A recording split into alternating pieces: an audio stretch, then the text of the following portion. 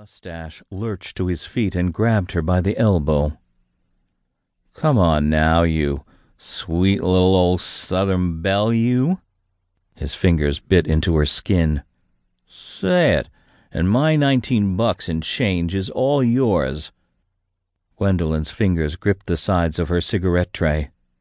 Her gaze fell on a table of two couples. The women were talking and nodding with their heads almost close enough to touch, and both were looking directly at her. The men were staring. She worked up her widest smile.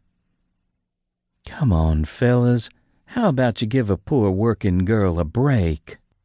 The guy pulled out another 20 and dropped it next to the first one. He ran the tip of his finger along the edge of her tray and pushed down on it. If he let go suddenly, Chesterfields and Monte Cristos would launch in every direction.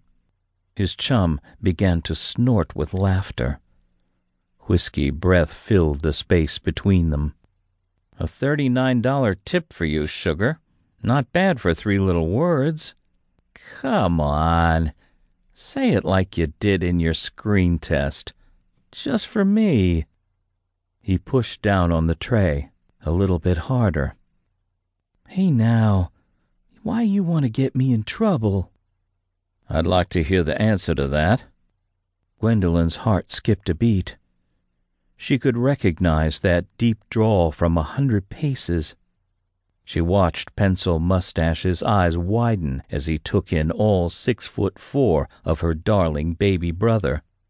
The jerk released his arm and cautiously lifted his finger from her tray, then sank back into his chair. Gwendolyn turned around and drank in the sight of Monty in full dress uniform. The 5 gold buttons down his front picked up the lights from the stage and seemed to glow like beacons against the stark alabaster of his jacket. His face was granite, but she knew that mischief in his eye. She used to see it when he'd gotten away with stealing fresh cookies from the neighbor's windowsill. Monty stepped up to the table and saluted. "Petty Officer First Class Montgomery Brick of the U.S. Navy at your service." The two lowlifes attempted salutes. "And may I present my sister, Miss Gwendolyn Brick?" Monty rested his palms on their table. "I'm going to assume that what I saw as I came to greet my sister after a 6-year tour in the U.S. Navy, helping to preserve peace during these troubled times, wasn't what it looked like." The men nodded slowly as though hypnotized. "Very good." Monty straightened up. "Now, if you gentlemen have everything you need in the way of tobacco, I'd like to accompany my sister on her break." Monty led Gwendolyn to the bar at the rear of the Coconut Grove, where Chuck, the bartender, held out his hands for her tray. "Your brother's just had a word with the boss," Chuck said. "You've got yourself a double break tonight."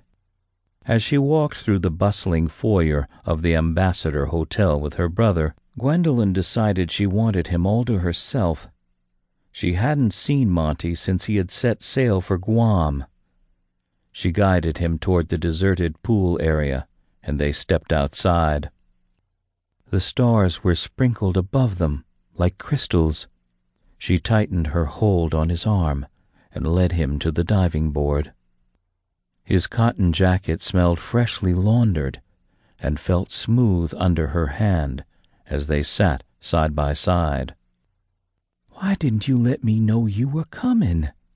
she asked. "How long can you stay?" Monty seemed broader, thicker across the chest than when she last saw him. He even seemed taller. Navy life must really agree with him. "Sorry for the short notice, Googie, but I was given 40 minutes to pack. I'm only here for 1 night." "1 night? Momo, not fair." "No, it's not fair," he agreed. "It's the Navy. I'm en route to New York.